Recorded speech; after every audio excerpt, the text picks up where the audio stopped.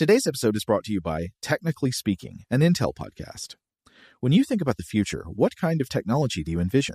Whatever the future holds, artificial intelligence will undoubtedly be at the heart of it all. Join Graham Class as he hosts Season 2 of Technically Speaking, an Intel podcast, and hear from the minds transforming healthcare, retail, entertainment, personal computing, and more with the help of AI. Tune in every other Tuesday and explore the latest technology that's changing our world today and creating a more accessible tomorrow. Listen to Technically Speaking, an Intel podcast on the iHeartRadio app, Apple Podcasts, or wherever you get your podcasts. What's up, this your boy Lil Duval, and check out my podcast, Conversations with Unc, on the Black Effect Podcast Network. Each and every Tuesday, Conversations with Unc podcast feature casuals and in-depth talk about ebbs and flows of life and the pursuit of happiness. Unlike my work on stage, I tap into a more serious and sensitive side to give life advice and simply offer words of encouragement, yet remind folks to never forget to laugh. Every Tuesday, listen to Conversations with Unc, hosted by Lil Duval on the Black Effect Podcast Network, iHeartRadio app, or wherever you get your podcasts. Presented by AT&T. Connecting changes everything. Okay, picture this. It's Friday afternoon when a thought hits you. I can spend another weekend doing the same old whatever, or I can hop into my all-new Hyundai Santa Fe and hit the road. With available H-Track all-wheel drive and 3-row seating, my whole family can head deep into the wild. Conquer the weekend in the all-new Hyundai Santa Fe. Visit HyundaiUSA.com or call 562-314-4603 for more details. Hyundai, there's joy in every journey. This episode is brought to you by Navy Federal Credit Union. At Navy Federal, it's been the mission to help the military community for over 90 years. And not just help them, but do everything to make sure they not only grow, but flourish. That's why Navy Federal Credit Union has all kinds of great savings and investment options like share certificates with sky-high rates. So don't hesitate. Start growing your finances today with a variety of savings and investment options. Navy Federal Credit Union. Our members are the mission. Savings products insured by NCUA. Investment products are not insured, not obligations of Navy Federal and may lose value.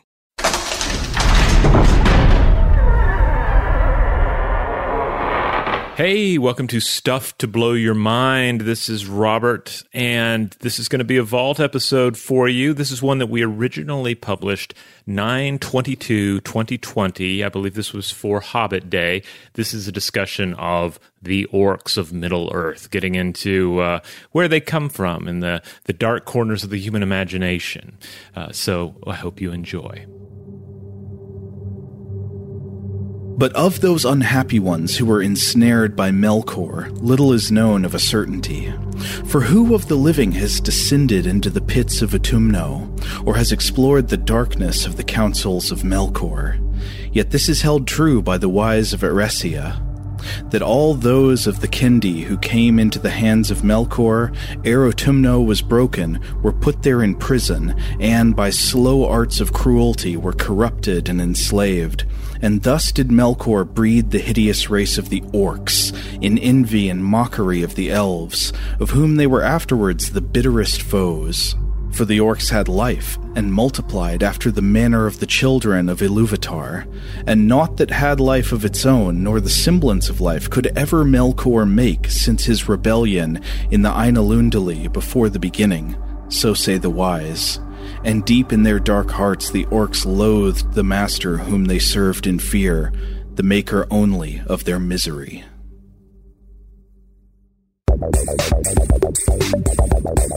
Welcome to Stuff to Blow Your Mind, a production of iHeartRadio.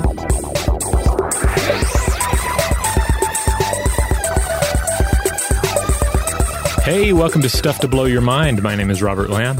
And I'm Joe McCormick, and man, I had to read that opening part quite a few times. That, of course, is from The Silmarillion by J.R.R. Tolkien.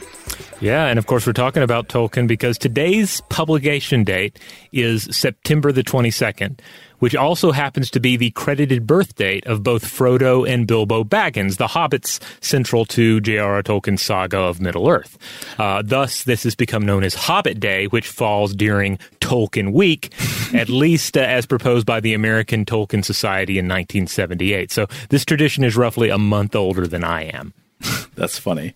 So it's a week-long festival then? Yeah. Apparently a week-long celebration of Middle-earth and all things Tolkien. I was not aware of it until just like last month, and I realized the publication day lined up perfectly. And I'm like, oh, well, we've already done an episode on The One Ring. We did another one on hobbits and how their biology works and how they relate to multiple meals per day and to sunlight.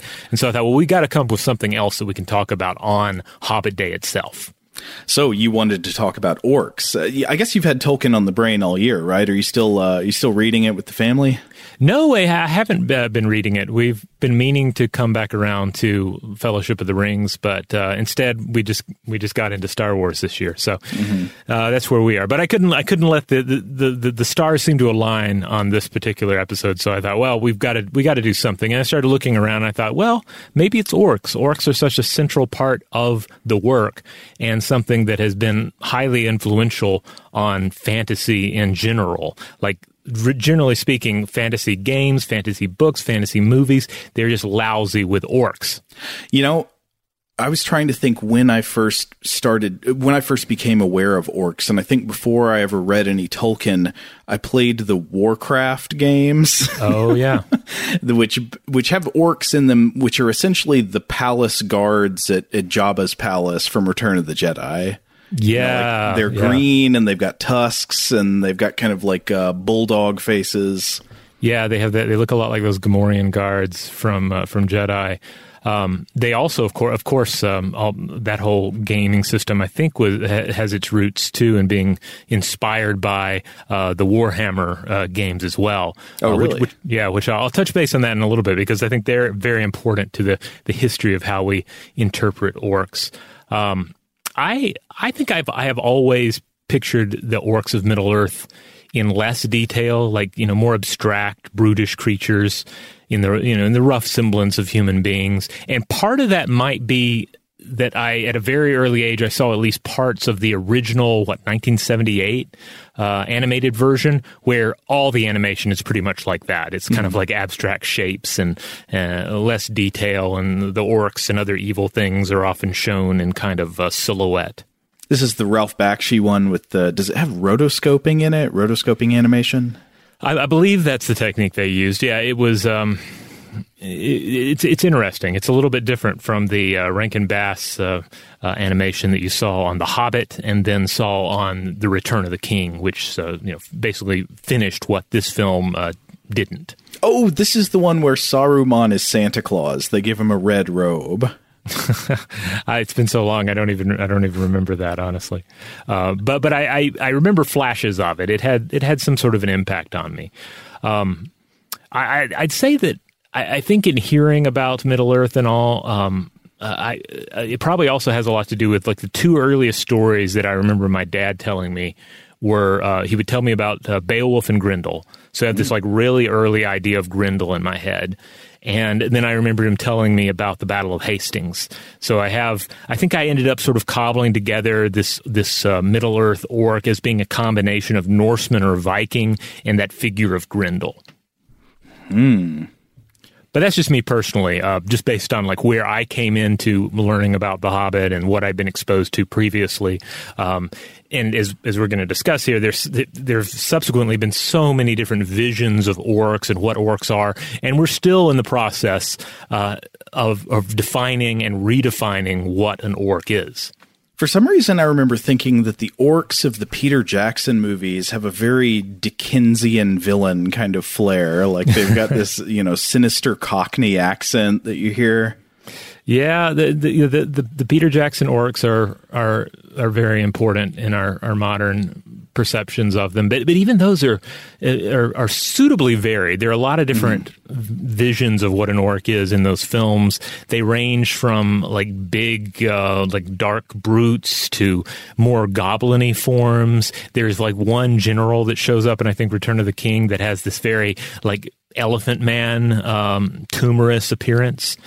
And then by the Hobbit films, they seem to have refined it a little bit to where you have either refined the orc in general or just they've decided to portray these sort of Misty Mountain orcs as being almost kind of Nosferatuan, like they kind of look like big, beefy Nosferatus in a way that I think really works. More the classic Max Schreck Nosferatu or the Klaus Kinski Nosferatu? The max shredded Nosferatu. That's what they are. Like just very beefy. Yeah. Juiced to Muscle the max. Yeah. Nice.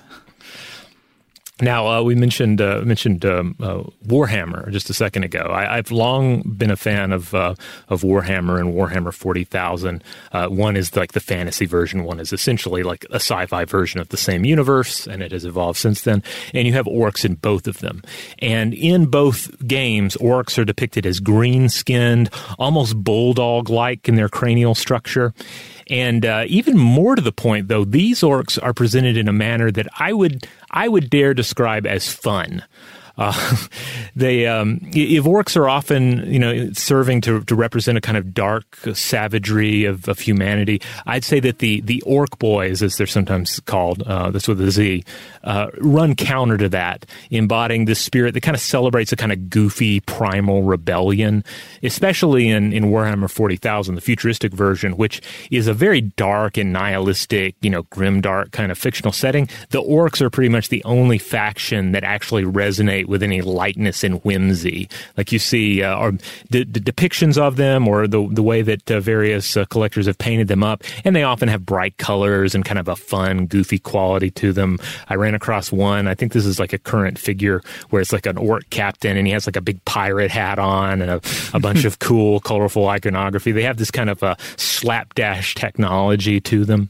They're a little bit Monstars in Space Jam. Do you remember that? I haven't seen Space Jam, but it's when the nerdy aliens get really big and good at sports, and then they become the Monstars. Okay, well, I'll take your word for it. I guess I'm imagining from your telling of it, like, sort of lighthearted monstrosity, kind of cartoonish monstrosity. Yes. Okay. Space Jam never gets too bleak, They don't. Space Jam doesn't go full grimdark. A grimdark Space Jam reboot, that would be something. God, that'd be so good. Now, this embracing of orc nature, you'll find this elsewhere as well. In Dungeons & Dragons, of course, one may play a half-orc or even full-blooded orcs, which allows room for that sort of thing. We'll come back to Dungeons & Dragons in a bit. But one title, and this is one that our former co-host Christian turned me on to, there's a comic artist by the name of James Stoko, I believe. That's Stokoe. And he has this comic series called Orcstain. And it presents a delightfully crude and whimsical vision of a world just overrun with orcs. The protagonist himself is an orc warrior.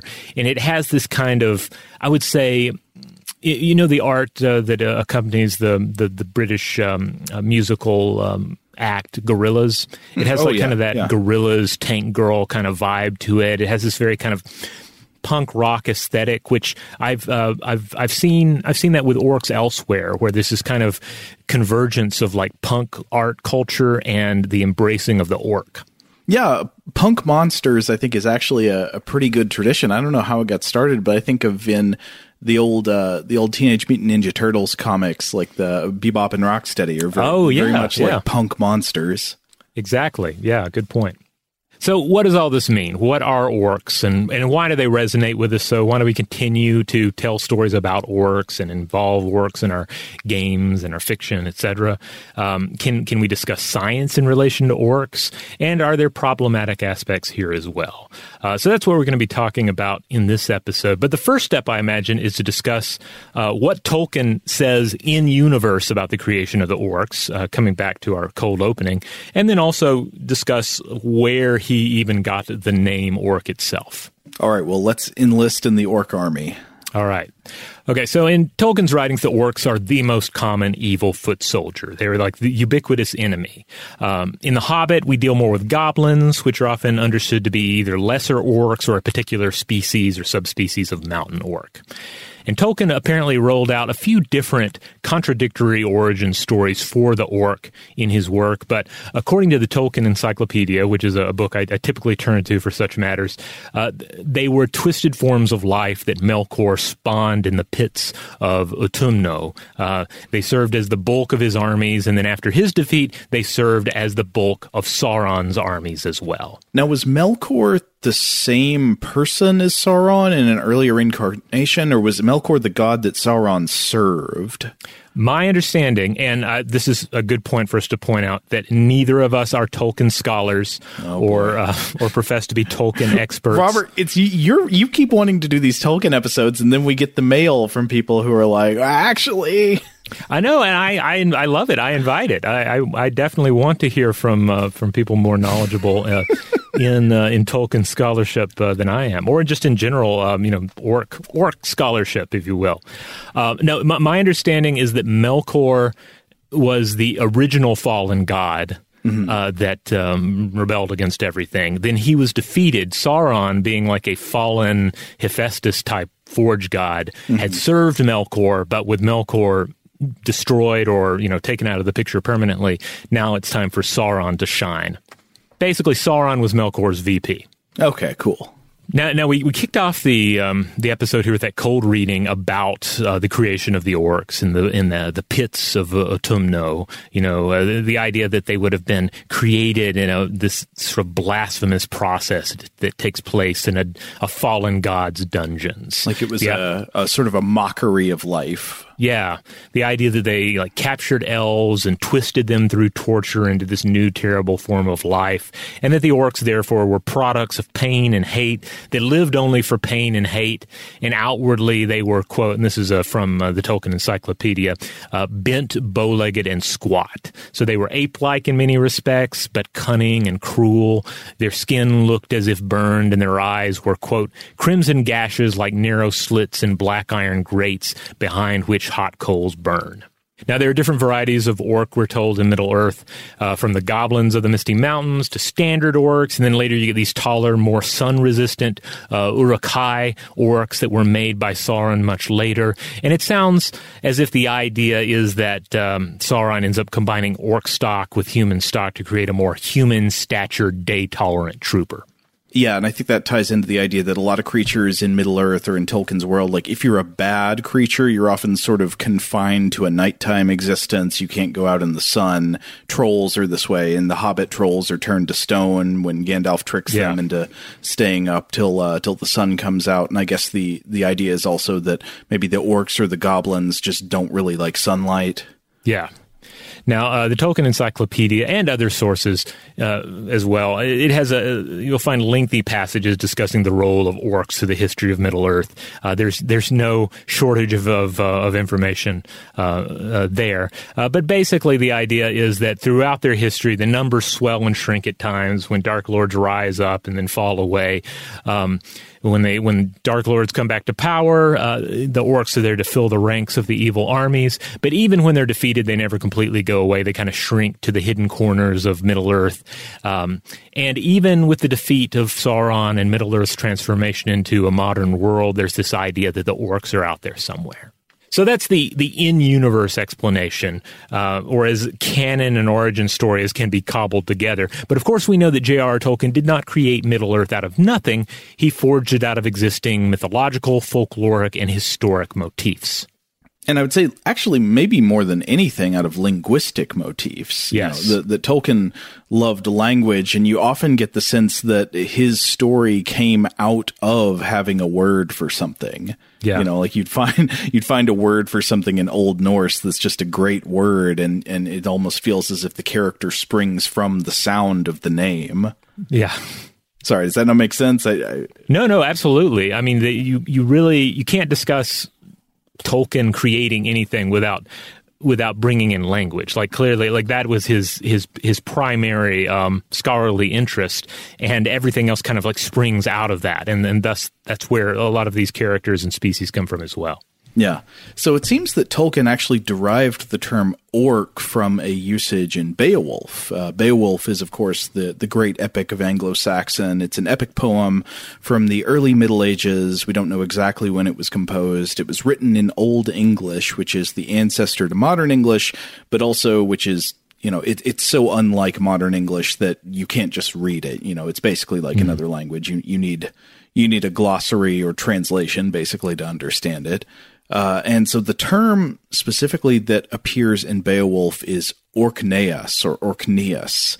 It is a creature that's mentioned during the introduction of the monster Grendel, the real first big bad that Beowulf has to fight. Beowulf arrives at Hrothgar's mead hall, and the mead hall is being terrorized by attacks from this monster Grendel.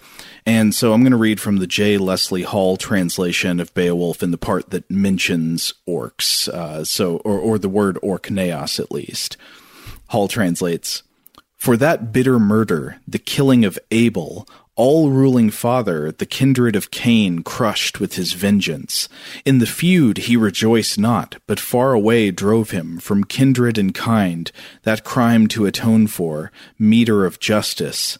Thence ill-favored creatures, elves and giants, monsters of ocean, came into being, and the giants that long time grappled with God, he gave them requital."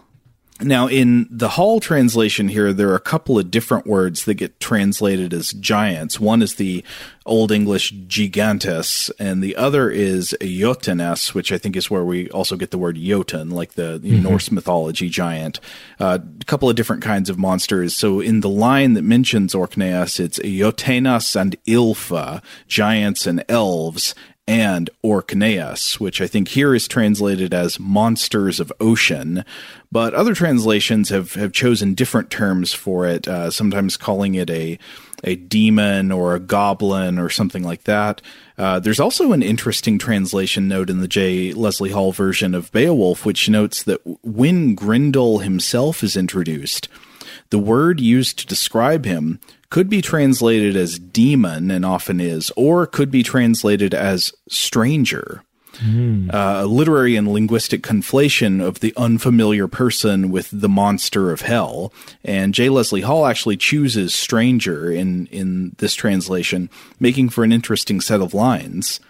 "A foe in the hall building, this horrible stranger, was Grendel entitled, the march stepper famous, who dwelt in the moor fens, the marsh and the fastness." Ooh, I love that. So if you think of Grendel as a stranger, this gets into some interesting territory about what monstrosity means, and that a lot of times our mythical monsters are sort of ways of mentally metabolizing concepts of people who are unfamiliar or who you worry might be threatening to you somehow. Yeah, absolutely. But then also just from a purely, on the other hand, just from an imaginative perspective, I hear that and I just love the idea of Grendel as this, as the stranger, as this, this being that is almost from another world, because in many respects he is. Well, and much like the orc that we were just talking about, Grendel here is given an unholy origin story, right? They say that he is descended from Cain, who in the biblical story murdered his brother Abel. Cain was, the third human to exist, and Abel was the fourth. And Cain, I guess, got jealous of Abel having good offerings to God that God was very pleased with, and so Cain murdered him.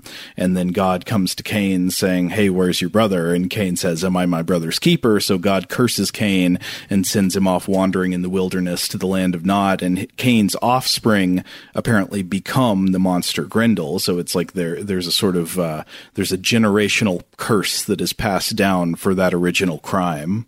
Now, in a 19th century glossary of Anglo-Saxon terms, the scholar Thomas Wright notes that orc means possibly hell devil or specter or goblin, and he notes that it is phonetically similar to Orcus, which was a Roman god of the underworld, I think somewhat regularly conflated with Satan during times of Christian syncretism. Yeah. Orcus, of course, has come up on the podcast before, and this also brings to mind that line from William Blake that, of course, is adapted and switched around a little bit, probably more famously to most listeners in Blade Runner. But that line, "Fiery the angels rose as they rose, deep thunder rolled around their shores, indignant burning with the fires of Orc." Oh, yeah, that's come up before. I know you like that one, and that's great. I mean, Blake is always great, but Orc there is different. Orc is not so much a monster there as kind of like I don't recall exactly, he's some kind of character. Yeah, you're dealing with the Blake cinematic universe there as opposed to any of these others. I should add one thing. It's interesting that we don't have to really discuss what a goblin is in any of this. Mm-hmm. There's something about the goblin in particular that I think you'll find just about everywhere. Like we've discussed various Chinese folklores and mythologies before that involve something that is translated as a goblin.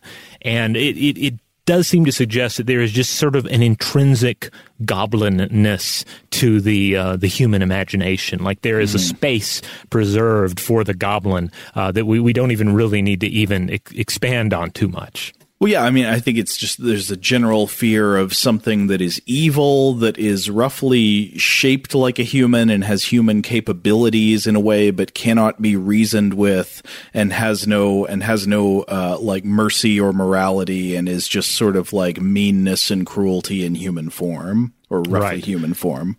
Yeah, or even kind of I guess sometimes with the goblin, I get a sense of like the diminutive nature of the goblin suggests like a hidden supernatural element to it. Mm-hmm. And even though the idea of Tolkien's orcs, they kind of evolve out of an idea of a goblin, they become something different. They become something more like a human, and therefore kind of divorced from like the supernatural world of pure fairies. In the same way that Tolkien's elves are something different than like the ideas of the fair folk, or even the Tuatha De Danann that you find in Irish mythology. Well, yeah, another thing that's funny is that by the time you get to Tolkien, suddenly elves are thought of as these sort of like superhumans. They're like humans, but they're like so beautiful and so graceful and so rational and good. But here in Beowulf, the elves just seem to be another type of monster. They're listed alongside the Jotunas and the monsters of the ocean. I mean, they're in the same line. It's Jotunas and Ylva and Orkneys all together. Now, speaking of the idea of orc as being related to sea monsters, I of course looked up orc in Carol Rose's Giants, Monsters, and Dragons, one of my favorite books to look up various creatures. And actually, she has another book related to fairies. In the fairy book, she has a listing for orc, just saying it's one of Tolkien's creations, very short, not much to it. Mm-hmm. In the monsters book, she mentions orc or orco, a monster described by Pliny the Elder in the Natural History, came out in 77 CE or thereabouts, and it's described as a very large oceanic creature, said to be larger than a whale and capable of eating whales. It was known as orco later on and referenced in Orlando Furioso in 1516. Oh, yeah, by the poet Lodovico Ariosto. So Orlando Furioso, I must admit this. We were talking about it before we started. I just figured out that this epic poem is not about a guy named Orlando Furioso. It means something like Orlando's Frenzy or something. So Orlando is the hero of the story, and I think he slays a lot of monsters in it. But I looked it up. In Orlando Furioso, it's in Canto 17 that the orco monster is mentioned. And so I want to read from the William Stuart Rose translation. So we get the narration.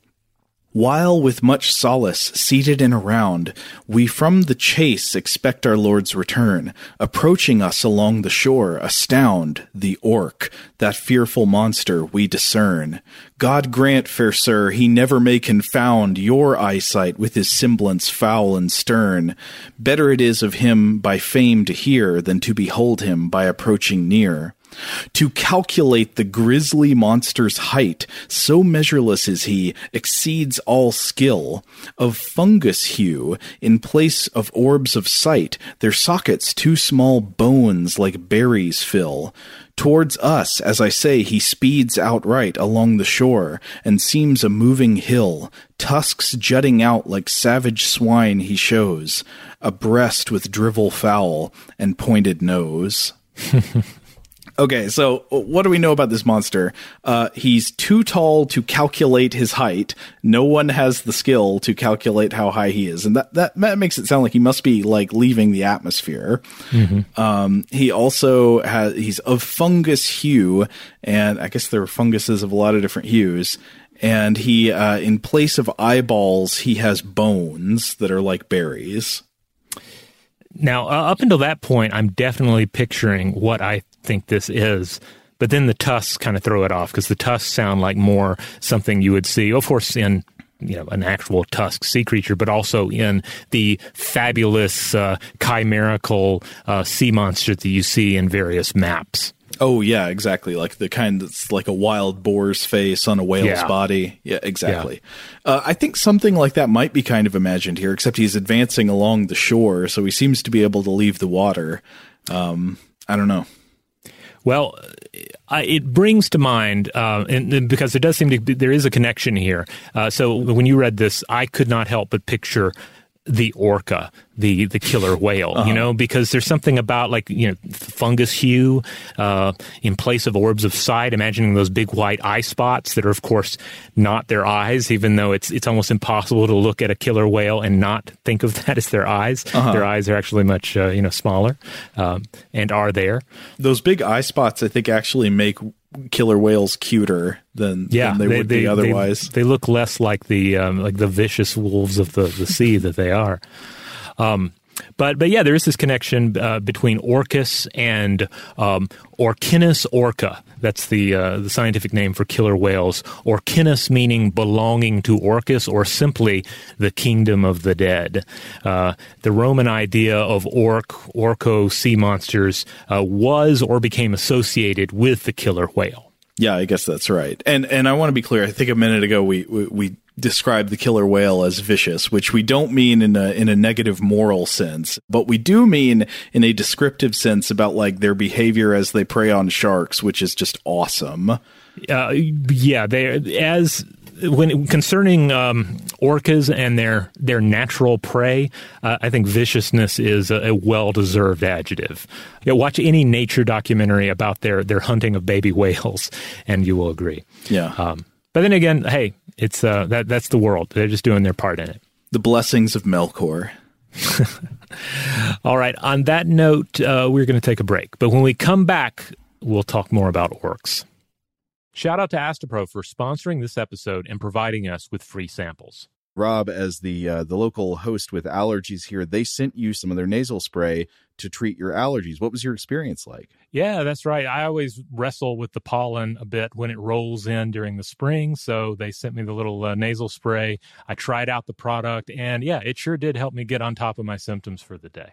And it's so fast-acting, it was already kicking in before I left the house. Astepro is a first-of-its-kind nasal allergy spray. It's the fastest 24-hour over-the-counter allergy spray. It starts working in 30 minutes, while other allergy sprays take hours. Astepro is the first and only 24-hour steroid-free allergy spray. Astepro delivers full prescription-strength indoor and outdoor allergy relief from nasal congestion, runny and itchy nose, and sneezing. Get fast-acting nasal allergy symptom relief with Astepro. Go to asteproallergy.com for a discount so you can get Astepro and go today. ASTEPRO allergy.com. Astepro and go. Use as directed for relief of nasal congestion, runny nose, sneezing, and itchy nose due to allergies. Today's episode is brought to you by eBay. eBay Motors is here for the ride. Remember when you first saw the potential? And then, through some elbow grease, fresh installs, and a whole lot of love, you transformed 100,000 miles and a body full of rust into a drive that's all your own. Look to your left. Look to your right. It's official. No one's got a ride like this. There's nothing else that sounds like, feels like, or looks like the set of wheels in your garage.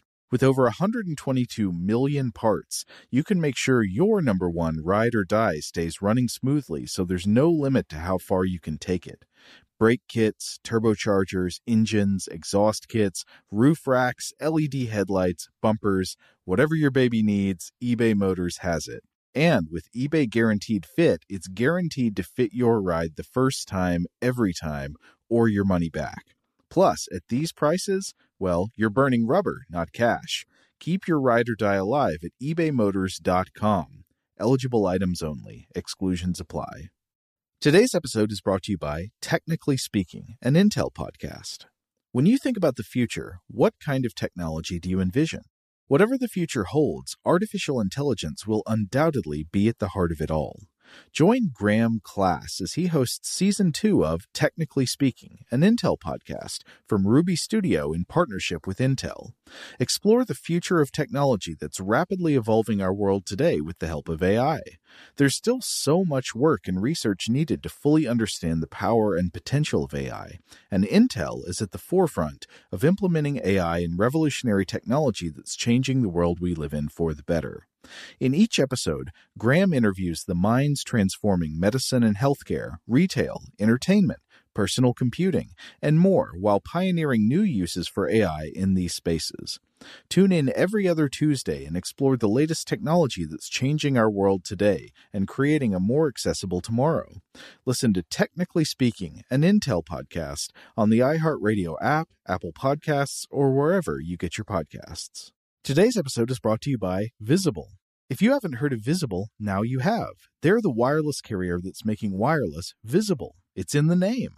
Get a one-line plan with unlimited 5G data powered by Verizon, just $25 a month, every month, taxes and fees included. Having a one-line plan means you only need you to save. No estranged roommates, exes, cousins twice removed, or AI-powered humanoid robots needed.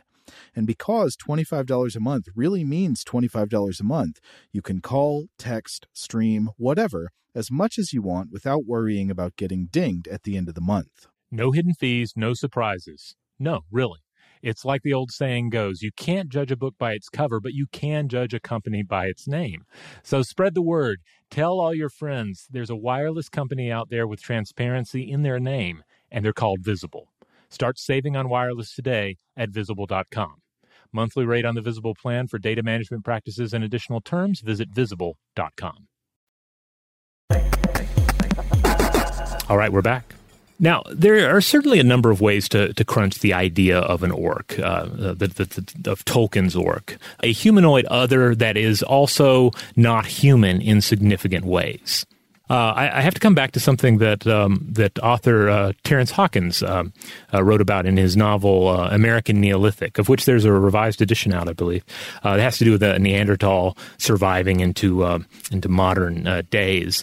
But there's this wonderful line where the Neanderthal character is speaking to the reader and says, quote, "You, for whom we have always been the other, our existence buried deep in your racial memories since the time when glaciers girdled the world and the contest between man and animal was yet to be decided. We haunt your legends as we haunt your dreams, misshapen versions of yourself, bad copies, formerly kobolds or gremlins, now Morlocks and orcs." So in this line, basically, it's the idea is that there might be some connection between the idea of orcs or Morlocks or other type beings, and maybe the notion that humans did live alongside Neanderthals for a period of time and played at least some role in their destruction.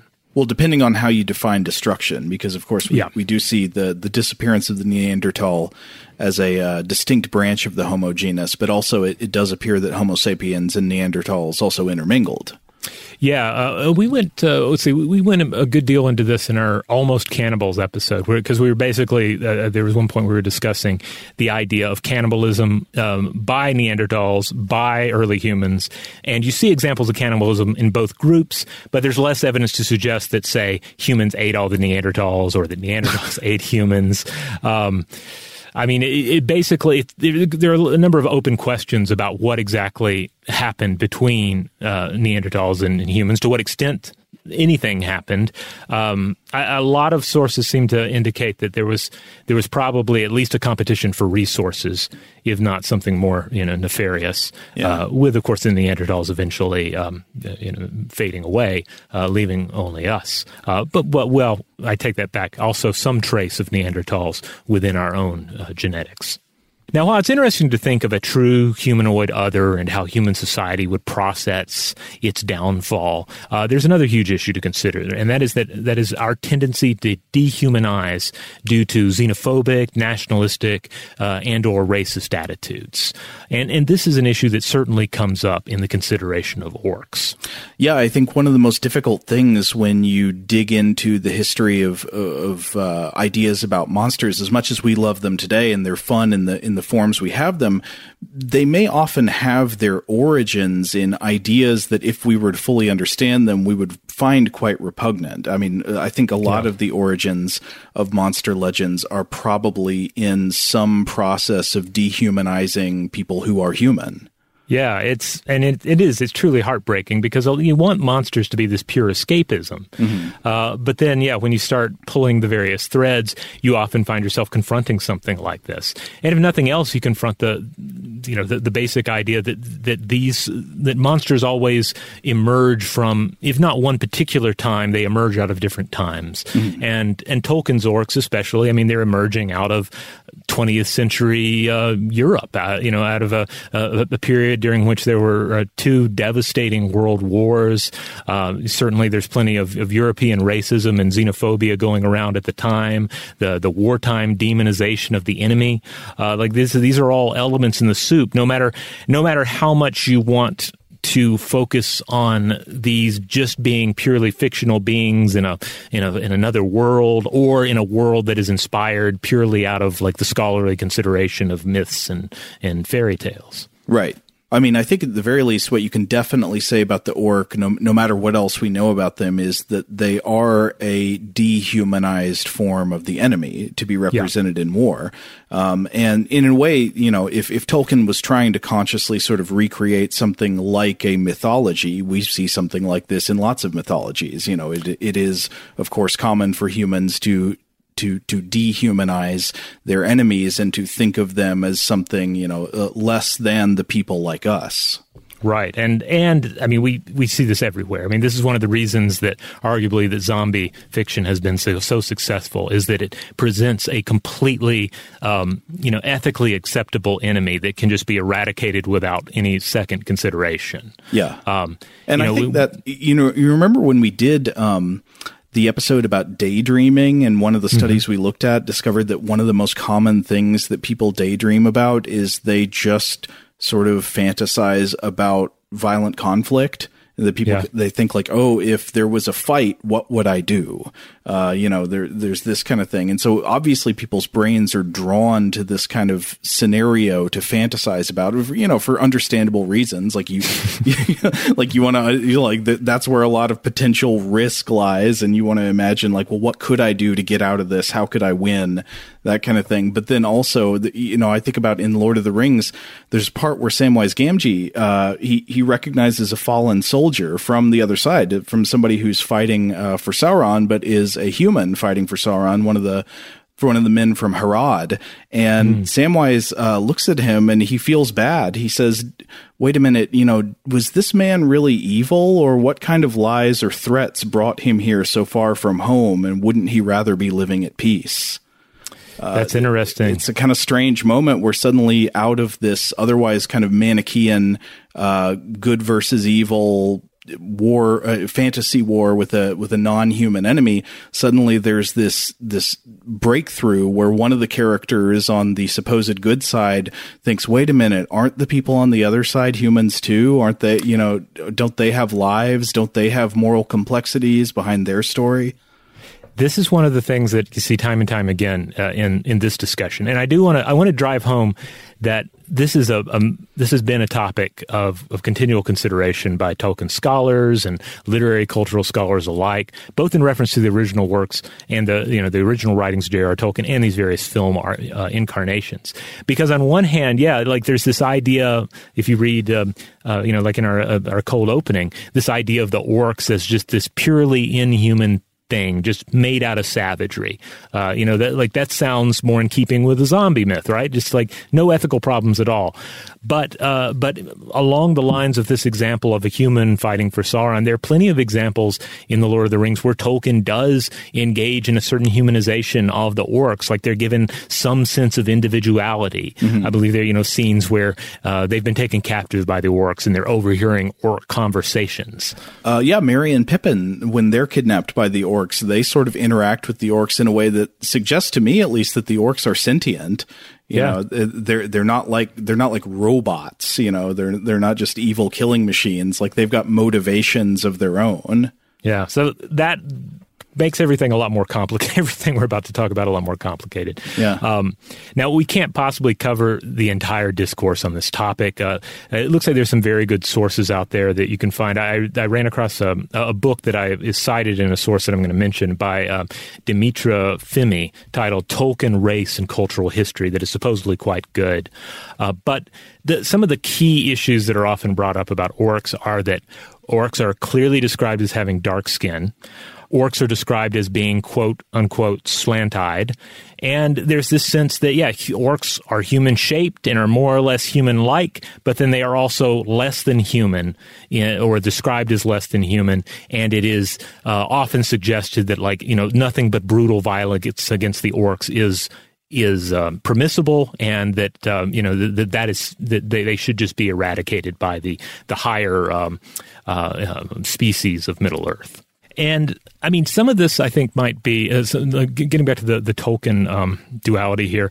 I think part of it is just if you start telling stories about something, you're going to end up humanizing it. Mm-hmm. So I can see where you could start with your you're just completely irredeemable enemy, but then you can't help but humanize it a bit in the same way that, say, like in the Clone Wars, you have the droid army. The droids are like a great example of an enemy army that is set up to be easily and dispatched without any ethical quandaries. Yeah. And you still see this kind of creep in Clone Wars storytelling, in which you'll end up sympathizing with the droids. You can't help but apply sort of human characteristics to the droids at times. Mm-hmm. Now, one of the works I was looking at for this is a paper by Robert T. Talley Jr., Let Us Now Praise Famous Orcs, Simple Humanity in Tolkien's Inhuman Creatures. This was published in Mythlore back in 2010. And he looks at both sides of the discussion here, basically. Now, Talley ultimately does not himself accuse Tolkien of racism, but he does outline much of the evidence that can be cited in such a charge, admitting, quote, "It is true that no one can read about the, quote, swart and, quote, slant-eyed orcs so many times without becoming offended." And he also points out that Tolkien himself notoriously wrote in one of his letters, quote, "The orcs are definitely stated to be corruptions of the human form seen in elves and men. They are or were squat, broad, flat-nosed, sallow-skinned, with wide mouths and slant eyes. In fact, degraded and repulsive versions of the, to Europeans, least lovely Mongol types." Oh, that is not a good sentiment. Yeah. And according to Anderson Rurick III in Why is the Only Good Orc a Dead Orc, published in MFS Modern Fiction Studies, Tolkien's friend C.S. Lewis even made passing mention of racism in light of the book's first publication, but apparently did not pursue the idea all that much. So, it seems to have been something that was at least in the conversation concerning orcs for quite some time, and maybe even on Tolkien's mind, at least at times. I mean, I can't help but I'd forgotten that passage about the human servants of Mordor, but that's interesting as well. I've also seen it argued that this sort of view of the racial enemy tied up with the orc was also readily exhibited in World War I and World War II propaganda against both Germans and the Japanese, where you see like a monstrous racial version of the enemy depicted in propaganda posters. And then on top of that, we're talking about an era of eugenics, ideas of racial purity, all that going on in the background. And this is ultimately, again, the world that these works emerge from. Now, Fimi concludes, according to Talley, that Tolkien's, quote, objectionable racial characterizations are consistent with the discourse of his time and, in any event, consistent with the, quote, hierarchical world in which his mythic history unfolds. Now, that being said, I don't think that makes it any easier for modern readers or viewers. Once you start focusing on these elements, once you start noticing them in your reading of the text or the viewing of the movies that spawned from them. You see modern adaptations dealing with this in almost diametrically opposed ways, right? Because one way you could deal with it is to try to embrace even harder the distinctions that would make, whatever kind of like monster enemy it is clearly not human. You want to go full zombie or full robot, right? To suggest that like, no, the orcs can't be, they're not a metaphor for like in any people. They're not human at all. They're like, bio robots or something. And then the other direction would be to actually try to humanize them more and make them seem more complicated. But yeah, it is true. I mean, like much fantasy and epic writing is this way, but as they currently exist in the story, the orcs are in this uncomfortable middle position where they are sort of human, but they're not treated with the fairness that we would hope should be afforded to all sentient creatures. Yeah, and I guess it's the ambiguity of it that makes it difficult. And and it's also, I would say with Tolkien, it doesn't seem to be nearly as clear-cut a situation as we have, say, with H.P. Lovecraft, who we have such, damning examples of racist sentiment in his private letters, and then when you look at his works of fiction in light of those letters, I mean, you can't ignore these elements in his work. Tolkien's writings certainly have been accused of containing wrong or outmoded attitudes to race, with orcs very much at the center of all of this. But then you have defenders pointing out, well, okay, Tolkien himself was anti-racist, both in peacetime and during the 2 world wars. I don't know, you're still left with what we still have, is just continual discussion of, like, how are we supposed to process Tolkien's work as a modern consumer and a modern thinker. Well, I mean, I guess one of the ways that we're left to deal with it is just to don't let yourself get Lord of the Rings brain, or at least certainly don't let yourself get orc brain, thinking outside of the fantasy of the text. The real world does not have orcs in it. Like, all the people, even people you might be in conflict against, are human. And that, and to maybe lean more into the Samwise Gamgee way of thinking about things, to always try to remember that even somebody who you might be at war with is still a human, and they've got their own motivations. They are morally complex in the same way that you are. Yeah. And I mean, I think one of Tolkien's letters, he even said something similar where he's like, well, in the real world, you have orcs on both sides of a conflict. Yeah. Because I guess in a sense, the orcs is us, right? I want to note, too, that I thought Dungeons & Dragons, the game, the company behind it, they recently made mention of some of this concerning orcs in a diversity statement. They put this out, this was this year, they wrote, quote, "Throughout the 50-year history of D&D, some of the peoples in the game, orcs and drow being 2 prime examples, have been characterized as monstrous and evil, using descriptions that are painfully reminiscent of how real-world ethnic groups have been and continue to be denigrated. That's just not right, and it's not something we believe in. Despite our conscious efforts to the contrary, we have allowed some of those old descriptions to reappear in the game. We recognize that to live our values, we have to do an even better job in handling these issues. If we make mistakes, our priority is to make things right." And then they go on to stress a forward-facing commitment to portraying orcs and drow as, quote, "just as morally and culturally complex as other peoples," which I think is a way to go, especially considering orcs and drow have such a prominent role in Dungeons & Dragons storytelling, the drow being the dark elves of the Underdark. Yeah. The more I think about it, the more I think that the clear dividing line really, I guess, would have to be sentience, right? That there was an idea here, maybe in older versions of D&D, apparently somewhat ambiguously represented in Lord of the Rings, that there are some types of people or types of creatures that are sentient. They're thinking beings like us, but they are also wholly evil. Right. And in a way, that's sort of self-contradictory, right? Like, a sentient being couldn't be as an entire people wholly evil, because their sentience would sort of necessarily imply that there is moral complexity to them. Yeah, I mean, it works when you're talking about, basically it comes down to the alignment system in Dungeons & Dragons, which on an individual level doesn't really work in the real world. Like, the idea, am I neutral evil, or am I neutral good? Like, I think in reality, we have multiple alignments in ourselves at all times, and it's about nurturing the alignments that are the person we want to be, And then certainly when you get into a species-wide alignment, like what is humanity's alignment?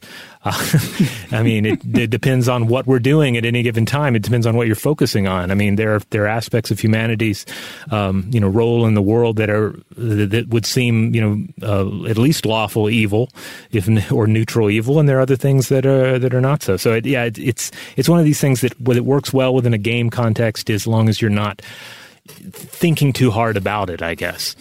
I mean, ultimately, I don't think it's ever going to go away, the convention of having various types of fantasy storytelling in which there is some kind of conflict and the enemy of the heroes is an army of monsters.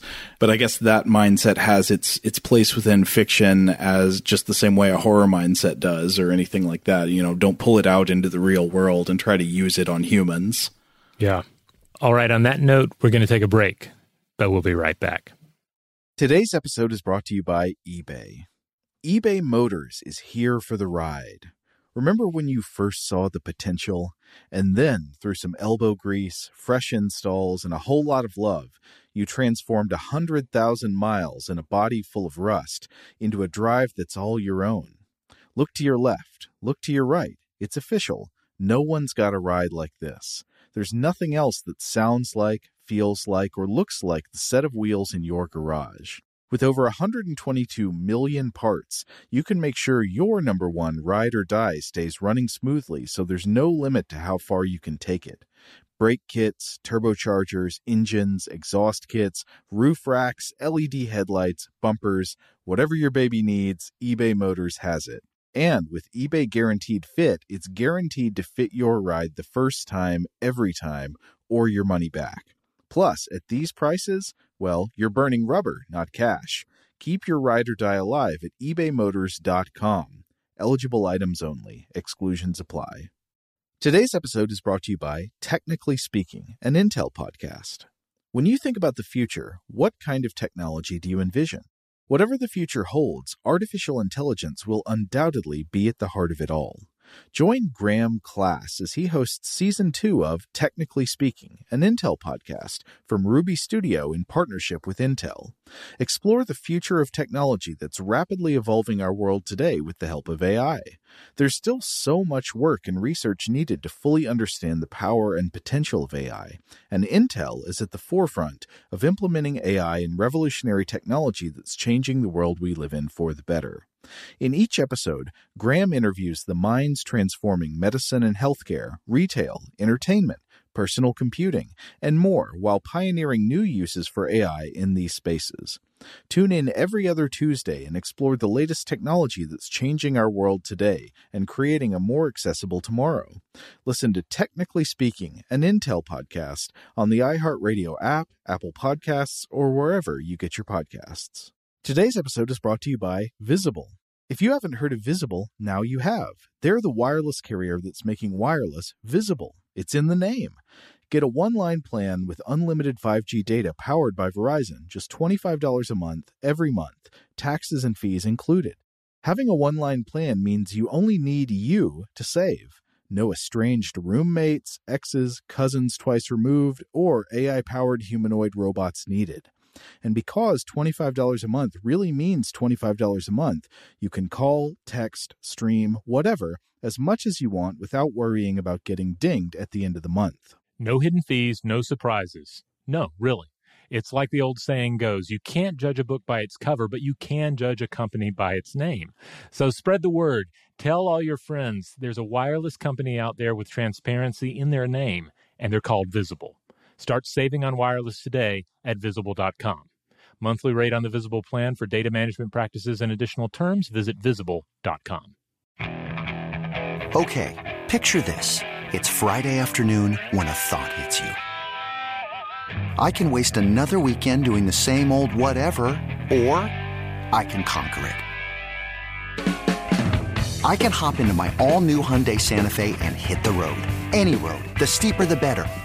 Because my all-new Santa Fe is available with H-Track all-wheel drive, so I can hit the trail without a worry in the world.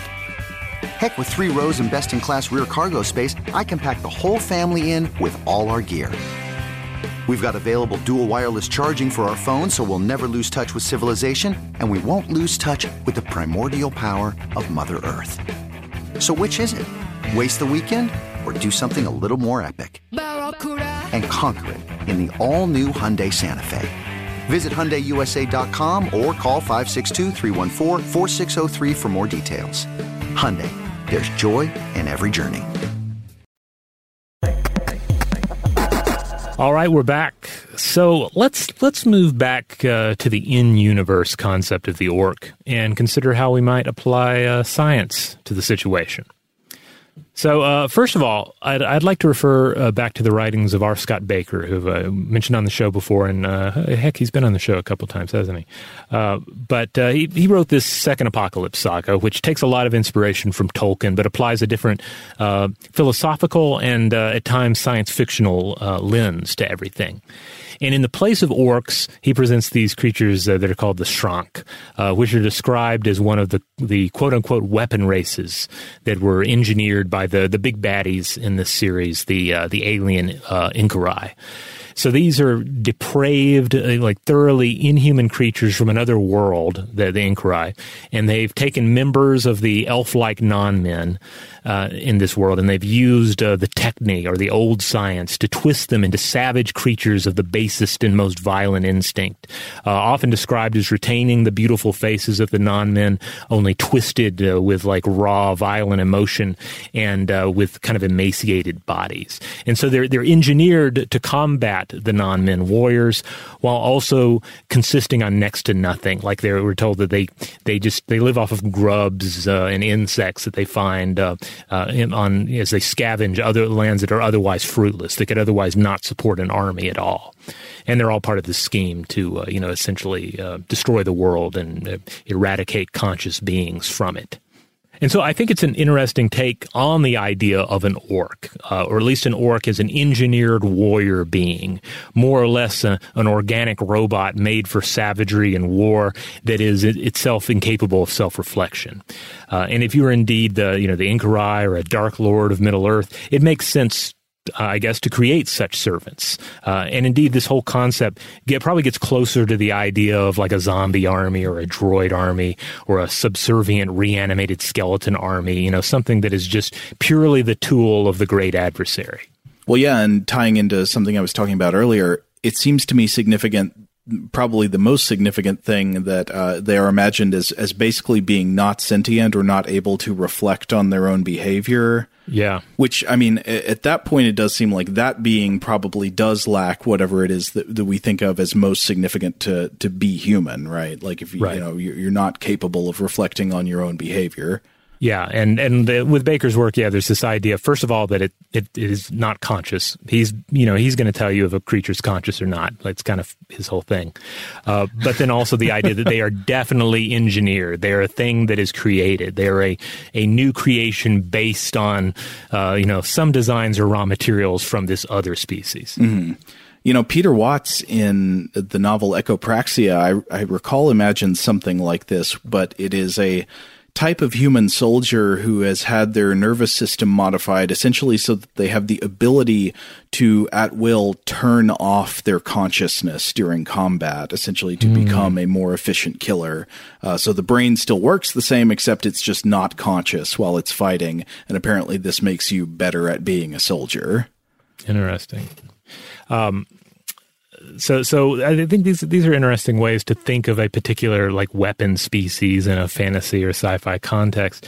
But I was also interested to see what else could be gleaned science-wise from the orcs of Middle-earth. So I turned to the book The Science of Middle-earth by Henry Gee, who is himself a longtime editor at the science journal Nature, as well as a paleontologist and evolutionary biologist. And so he covers a great deal from Middle-earth in this book. But beginning with the 6th chapter, he begins to discuss orcs a bit. And the 6th chapter is titled Inventing the Orcs. He spends a fair amount of time discussing some of what we've already discussed, like where do we get the word orc, what does it mean, its ties into mythology. But he also points out, okay, let's talk about how they're made and how they reproduce. So he starts by pointing out that there's a fair amount of incongruity concerning the origins of orcs in Tolkien's Middle-earth. You can look at various descriptions and cinematic depictions that on one hand make them look like they're bred, and on another it looks like they're created via torture. And if it's torture, are we talking about something that is more is this a way we're describing something that's being done to the body that can't be understood, like something like the techne, something like a sci-fi genetic engineering, or is it something psychological, right?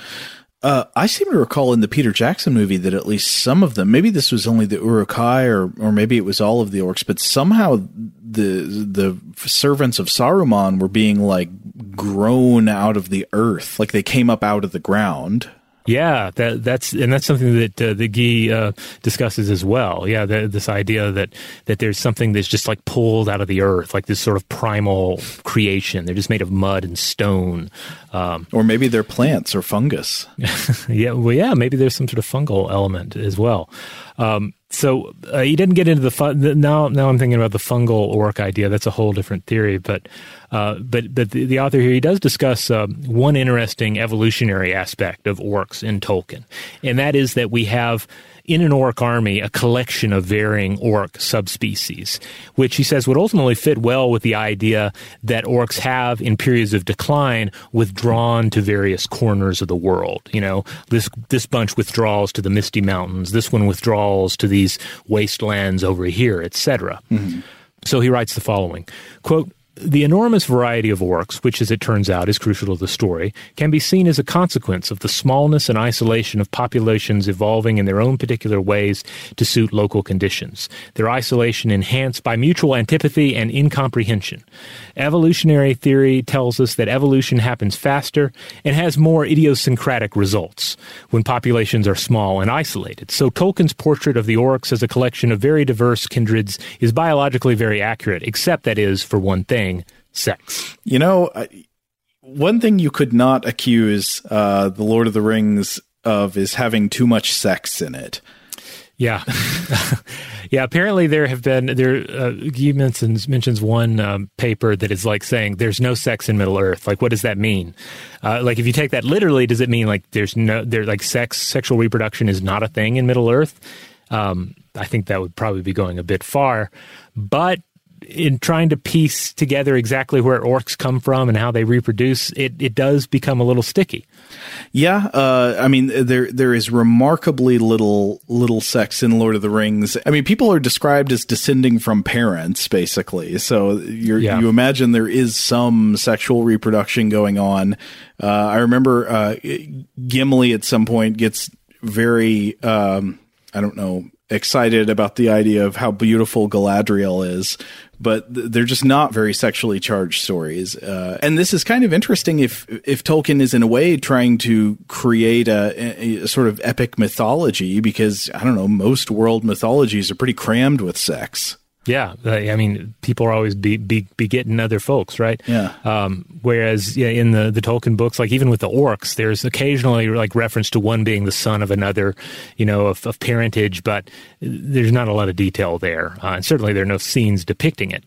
So Guy basically points out, well, if we're talking about evolution and the biology of the orc, like sex is obviously an important part of the equation, but of course we have little or no evidence of orc sex in the books, which, I don't know, that seems a little maybe nitpicky to say, but because there are apparently 5 references to orc reproduction aside from discussion of creation or breeding by others, which Guy thinks is minuscule. But to me, that kind of sounds like a lot. I would, if you asked me to guess how many references to orc reproduction there are in the book, I would have guessed like maybe 1. I would have guessed 0. Yeah. I mean, I vaguely remember a passage where one character is talking about, well, the orcs have been reproducing in the mountains. There are a lot of them. Like that would have been the only one that would have come to my mind. Not only is there no mention of actual orc sex, there's no mention of female orcs, and this is perhaps more significant. Now, naturally, this doesn't mean there were no female orcs, nor does it mean that there was no orc sex. No more than the absence of sex from the rest of the books mean that sex didn't exist for other species of Middle Earth. But he does point out that the idea, that we could compare this to the idea of a purely manufactured orc species, much in the same way that the clones and the droids in Star Wars are created. And this would actually be in keeping with the industrialized warfare of the world wars, full of mechanized artillery and this overall degradation of the individual soldier, as well as the overall, quote, emasculating effects of industrialization in the world. So in other words, perhaps there's no female or male orc at all. There's only just neutral flesh machines that serve this fallen god. It's interesting that Tolkien was very he would very strenuously reject the idea that Lord of the Rings was an allegory for any particular war. Like, I think the thing most often raised is like people saying like, oh, I see, it's supposed to be about World War II and Hitler is Sauron and, the orcs are the Nazis and all that, which, I mean, obviously coming out of the World War II era, it would probably be hard not to try to make that comparison in like an epic struggle. Yeah. But Tolkien always, he thoroughly rejected the idea that Lord of the Rings was an allegory for any particular historical events on Earth. He in fact thought allegories were quite stupid and he did not like them.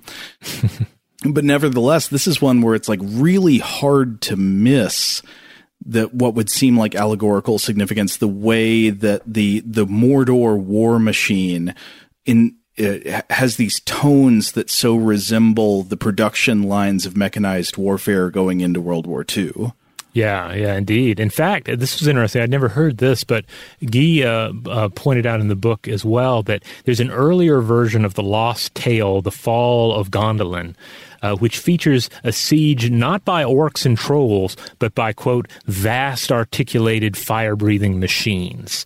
Tolkien apparently later abandoned this idea in favor of living creatures, the orcs, the trolls, etc. But at least at one point, there was this vision of the armies of Mordor being like mechanical, industrial creations. Yeah, and I think it's there in the book still, even though the orcs are biological in some way, mythological, biological. The armies of Mordor, I think, are very much seen as like a sort of an industrializing wave, something that destroys the natural landscape and replaces it with industry and machinery and ash and smoke. Yeah. Yeah, I mean, it's and certainly you look at Mordor, and what is Mordor but this sort of geologic vision of like pure industrial doom, right? Yeah, I mean, no trees grow there. It's just like it's a vast asphalt parking lot full of factories for weapons. Yeah, its exports are war, weapons, and volcanic ash. That seems to be it. Now, all this being said, there are mention of orcs like breeding in the wild, so they do seem to reproduce in the wild in some manner. But who knows? It could be like a Jurassic Park situation, right? Where there's some sort of mutation that occurs or something. Guy suggests they're making their own lysine. Yeah, maybe Guy suggests maybe orcs lay eggs. Maybe that's what it is. Ultimately, he says if it's there are a number of different ideas you could propose, since there's no real discussion of it in the book. As long as it doesn't break anything else in the book, I mean, it's all kind of fair game. Like he has some fun with the idea that perhaps orcs are eusocial insects, and there's like an unseen orc queen that does all the egg production. And indeed, he points out that the goblins of the Misty Mountains and the orcs of Moria behave much like an ant colony in some respects. That would be interesting, but again, I think in the few glimpses we do get into orc psychology, the orcs seem far too selfish and individualistic to be eusocial animals, right? Like, I mean, the individual worker ant's own bodily existence matters quite little to it compared to, protecting the queen and the reproductive possibilities of the hive. Individual orcs really do seem to sort of be in it for themselves when they can, when they think they can get away with something. Yeah, absolutely. Now, another idea that he brings up is, okay, perhaps orcs reproduce by parthenogenesis or cloning. He writes that this could work well, especially when you're thinking about the shrinking habitats that orcs have during their times of decline. But this would also mean that all orcs would inherently need to be female, which also might work with the fact that there's, never any mention of male and female orcs. Orcs are kind of presented as sexless, even though they're described with male terminology. I mean, maybe we're just talking about an all-female species. Maybe we're just getting the story told through the paternalistic lens of how the men and the elves view things. Yeah, it could be. Oh, and speaking of elves, another thing that he brings up is, okay, if we go back to this other origin story, the idea that Morgoth or Melkor, that they basically tortured the elves in order to make orcs. Well, he points out that, okay, well, if you were to torture a bunch of elves and break them and so forth, and then breed them, you're not going to produce orcs. You're going to produce more elves. And certainly they could have, the Dark Lord could use this technique over time to, encourage orcish traits, adapt to a hellish dungeon environment. But this would ultimately require periods of evolutionary time that are far beyond anything we're presented with in the Middle-earth timeline. No, I mean, this is a more mythological way of imagining how traits are established in a species. It's kind of a magical Lamarckianism. Yeah, and he writes that ultimately Tolkien was, of course, more concerned, well, certainly with linguistic aspects of everything. Like, what does it mean that orcs have a language, that orcs speak? Mm-hmm. Well, they speak in a more primitive tongue, that sort of thing. But then also Tolkien was more concerned with theological ramifications, like what happens to the soul of the elf if it is made into an orc, Mm-hmm. So there's this whole line of thinking as well. So all of this was far more on Tolkien's brain as opposed to, evolutionary biology. But what if everything in Middle-earth is actually a mushroom? Absolutely everything, even the ants, mushrooms. I'll have to carry that with me on the next reread. Oh, I want to come back to Ents this October because I've got almost kind of like an evil Ent thing I want to do. Oh, well, that sounds promising to me. So let's see. At this point, we've talked about orcs as a problem faced by the other species of Middle Earth. We've talked about problematic aspects of the orc as a fictional creation. We've talked about the problems with orc reproduction, or figuring out exactly what orc reproduction consists of. But I understand you have one more orc problem for us here, Joe. Well, so this only relates to hobbits and orcs in a completely arbitrary way, but it's actually, I think it's maybe the most delightful of all the things that we're going to talk about today. All right, let's do it. So if you're a puzzle nerd, there's actually going to be a puzzle that you can pause the episode to try to solve. And this is going to be the hobbits and orcs problem. Now, my main source here is a chapter in the Cambridge Handbook of Thinking and Reasoning, which is just the jolliest of reads. But it's actually more interesting than you might expect. That sounds incredibly dry. It's only somewhat dry. But specifically, I'm looking at a chapter on problem solving by Laura R. Novick, who is at Vanderbilt University, and Miriam Bassock, who is at the University of Washington. Both are psychology professors who study cognition and problem solving. Now, the study of problem solving is actually a really fascinating field or combination of fields. It's highly relevant to our lives. And I would say, to be fair, it encompasses actually at least two main questions that are very different from one another. One is a question primarily for mathematics and computer science, and this is the study of problem-solving algorithms, such as those for search or sorting, and the study of which methods are actually the most efficient at solving different kinds of problems. The other question is one for psychology and cognitive neuroscience, which is, regardless of what methods are actually the most efficient, what do our brains tend to do? When a human is faced with a problem, what kinds of algorithms and methods do we actually use in practice? Okay. So where do the orcs come in? Well, one puzzle that has been used to study human tendencies in problem solving is known as the hobbits and orcs problem, and it's a variation on the classic river crossing puzzle. Robert, have you ever done one of these where, you've got a wolf and a sheep and a cabbage all together on one side of a river, and you got to figure out how to get them across? Do you know what I'm talking about? Oh, I don't have a strong memory of this, no. Okay, well, here's this version. Okay, we're going to go to the Brandywine River, the one that separates, I believe, Bree from Buckland. Now, at the Brandywine River, on the north side of the river, you've got 3 hobbits and 3 orcs.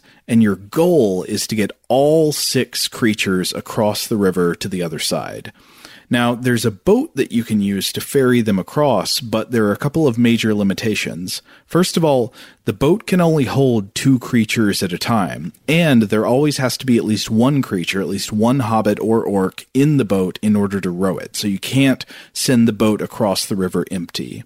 Second, you can never leave hobbits in a place where they are outnumbered by orcs, or, of course, the orcs will eat them. And now your goal in this problem is to figure out what sequence of steps you can use to get all the hobbits and the orcs to the other side of the river without breaking any of the rules.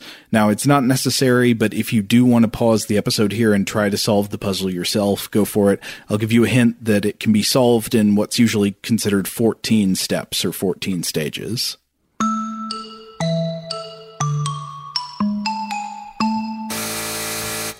Okay, so I'm not going to read out all of the steps to the solution here, but you can look it up and find it online. If you're stumped, I'm sure just Google it, it'll come up. One reason this particular puzzle is useful for studying problem solving is in studying what's known as the hill climbing heuristic. Now here, Novick and Basock described the hill climbing heuristic as a problem solving technique in which, quote, at each step, the solver applies the operator that yields a new state that appears to be the most similar to the goal state. In other words, you know what your end goal looks like, and at each step you do whatever it is that appears to get you into a state that looks more similar to the goal state. So if your goal is to get to the highest altitude, at each step you just try going uphill, hence hill climbing. Now, studies in cognitive psychology show that we use the hill climbing heuristic a lot. Novick and Basock cite the example of Chronicle, McGregor, and Ormerod in 2004, who found that people naturally use the hill climbing heuristic in a task that involved sorting coins into a particular order. What you probably do is just keep moving the coins in a way that makes them look closer to the final order they're supposed to be in until you get there. In the context of the Hobbits and Orcs game, hill climbing would mean that at each stage, you just try to find whatever legal move will get the most creatures to the goal side of the river and off of the starting side of the river without breaking the rules. And studies have found that people do use the hill climbing heuristic to generate steps when solving the Hobbits and Orcs problem, and for the most part it works. But also, 2 studies by Thomas and Greeno, both in 1974, found that people hit a major roadblock around step number 7 or 8 in the game because, as Novick and Basock write, quote, the correct move at this point, in fact the only non-backtracking move, is for one hobbit and one orc to take the boat back to the original side of the river.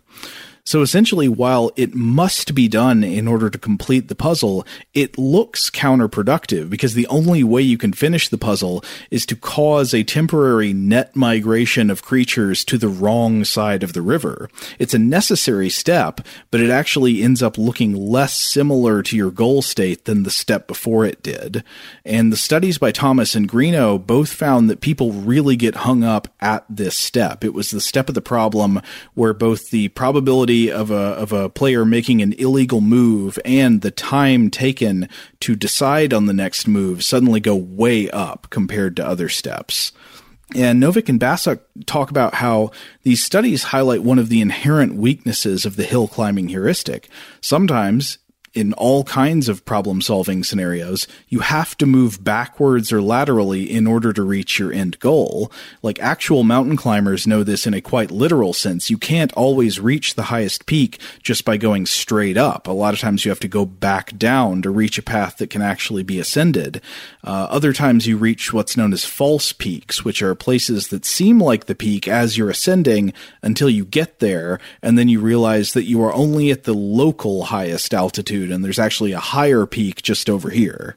And this means that it really pays to think about what problem-solving methods you're using without realizing it, whether those methods are the best suited to the kind of problem you're facing. The hill climbing heuristic can be very useful for problems in which the solution space could be represented as a kind of single peak, like one mountain on an otherwise flat plain with an unobstructed slope. If the solution space is like that, then basically, yeah, you just keep trying to go uphill until you get to the highest point. But hill climbing can be ruinous for problems where the solution space could be represented as kind of like a landscape with multiple different hills and peaks and valleys. Because if you just keep trying to go uphill, what you're going to do here is end up climbing to the top of whichever hill is closest to your starting position. And then you'll just be stuck there, because even if you know there's a higher peak you have to go downhill to get to it. So I think what this means for our lives is if you're stuck on a task, it can be really useful to ask yourself, am I inappropriately trying to use the hill climbing heuristic? Do I actually need to temporarily move further away from my goal in order to actually get there? And in myself, one thing that immediately came to mind as an example of where I find myself doing this is sometimes when I'm writing, I'm working on a paragraph or a page or something that just does not feel right. Like I know it is not going right, and I'm trying to fix it by tinkering around with word choice and junk like that, when in actuality the best path to my goal would be, of course, to just delete what I have and start over in a different way. Yeah, sometimes I think I encounter this when I'm painting, like if I'm working on a miniature. And like you reach that point where, I mean, I guess with a miniature, it's sometimes harder. I mean, yeah, you can just paint over everything and apply a new base coat. You can use something to strip the existing paint off of it. But like sometimes you're kind of continuing to work with the same problems that you've created for yourself on as far as a particular detail on the figure goes. Yeah, you're stuck on the local hill when what you really need to do is go all the way down and find a different hill. Yeah, probably like get a new figure and just a new copy of the same figure and begin again. Yeah. Now, some ways around this in computer science can involve algorithms that insert various kinds of random leaps or random steps in sampling to make sure that you're actually moving toward the global solution rather than the local solution. And in a way, I think this is sort of the algorithmic way of characterizing what we would call outside the box thinking, thinking that lands on strategies that may take you pretty far away from the local peak in order to possibly find out that there is a much higher peak somewhere else. And a certain amount of randomness or willingness to be apparently counterproductive, at least for the moment, can go a long way. And this is clearly what's been found like in these studies using the hobbits and orcs problem, because it's like people really get stuck at the part that they have the hardest time figuring out is the part where you have to move multiple pieces away from your end state in order to actually get there.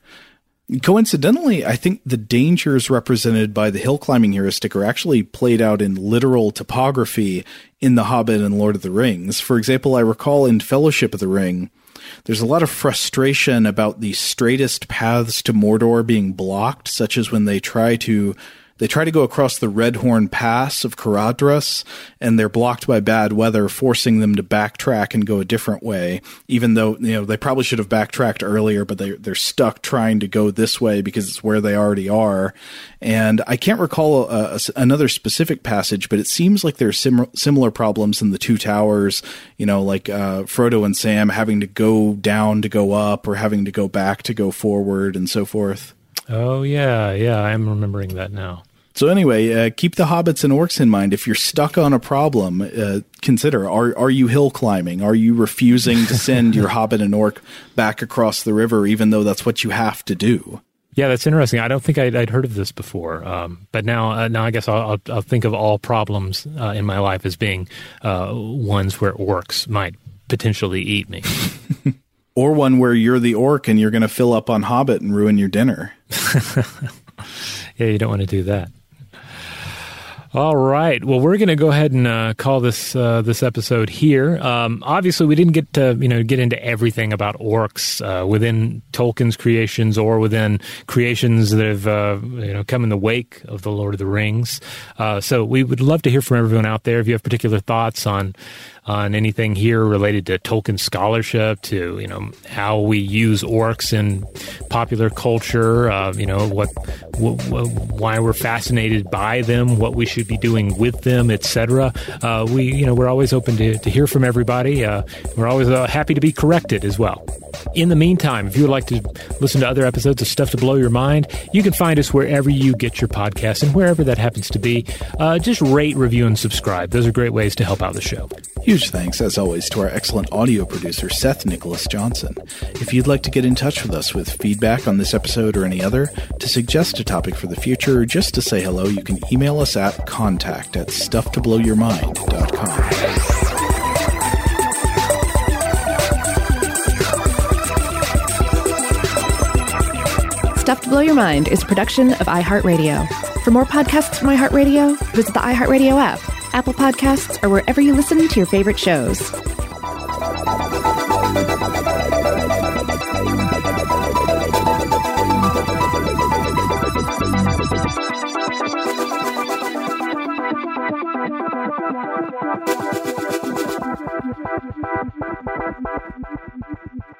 Today's episode is brought to you by Visible. The future of wireless is here, and it's transparent. Switch to Visible, the wireless company that makes wireless visible. Get a one-line plan with unlimited 5G data powered by Verizon, just $25 a month, every month, taxes and fees included. No hidden fees, no surprises, no, really. What are you waiting for? Get with the times and switch to Visible at Visible.com. Monthly rate on the Visible plan for data management practices and additional terms, visit Visible.com. Rev up your thrills this summer at Cedar Point on the all-new Top Thrill 2. Drive the sky on the world's tallest and fastest triple-launch vertical speedway. And now, for a limited time, get more Cedar Point fun for less with our limited-time bundle for just $49.99. Get admission, parking, and all-day drinks for one low price. But you better hurry, because this bundle won't last long. Save now at cedarpoint.com.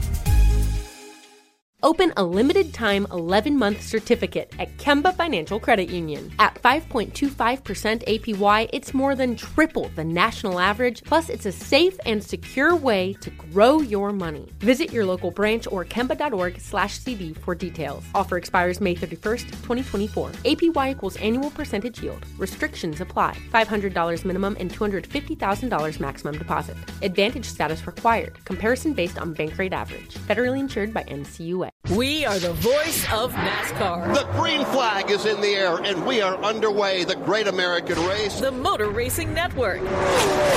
NASCAR Cup, Xfinity, and Craftsman Truck Series Racing live on your hometown radio station and MRN or NASCAR.com. Martinsville, Talladega, the Chicago Street Course. We have the side-by-side action and last lap passes for the win. Photo finishes. Ryan Blaney will win. The voice of NASCAR, the Motor Racing Network.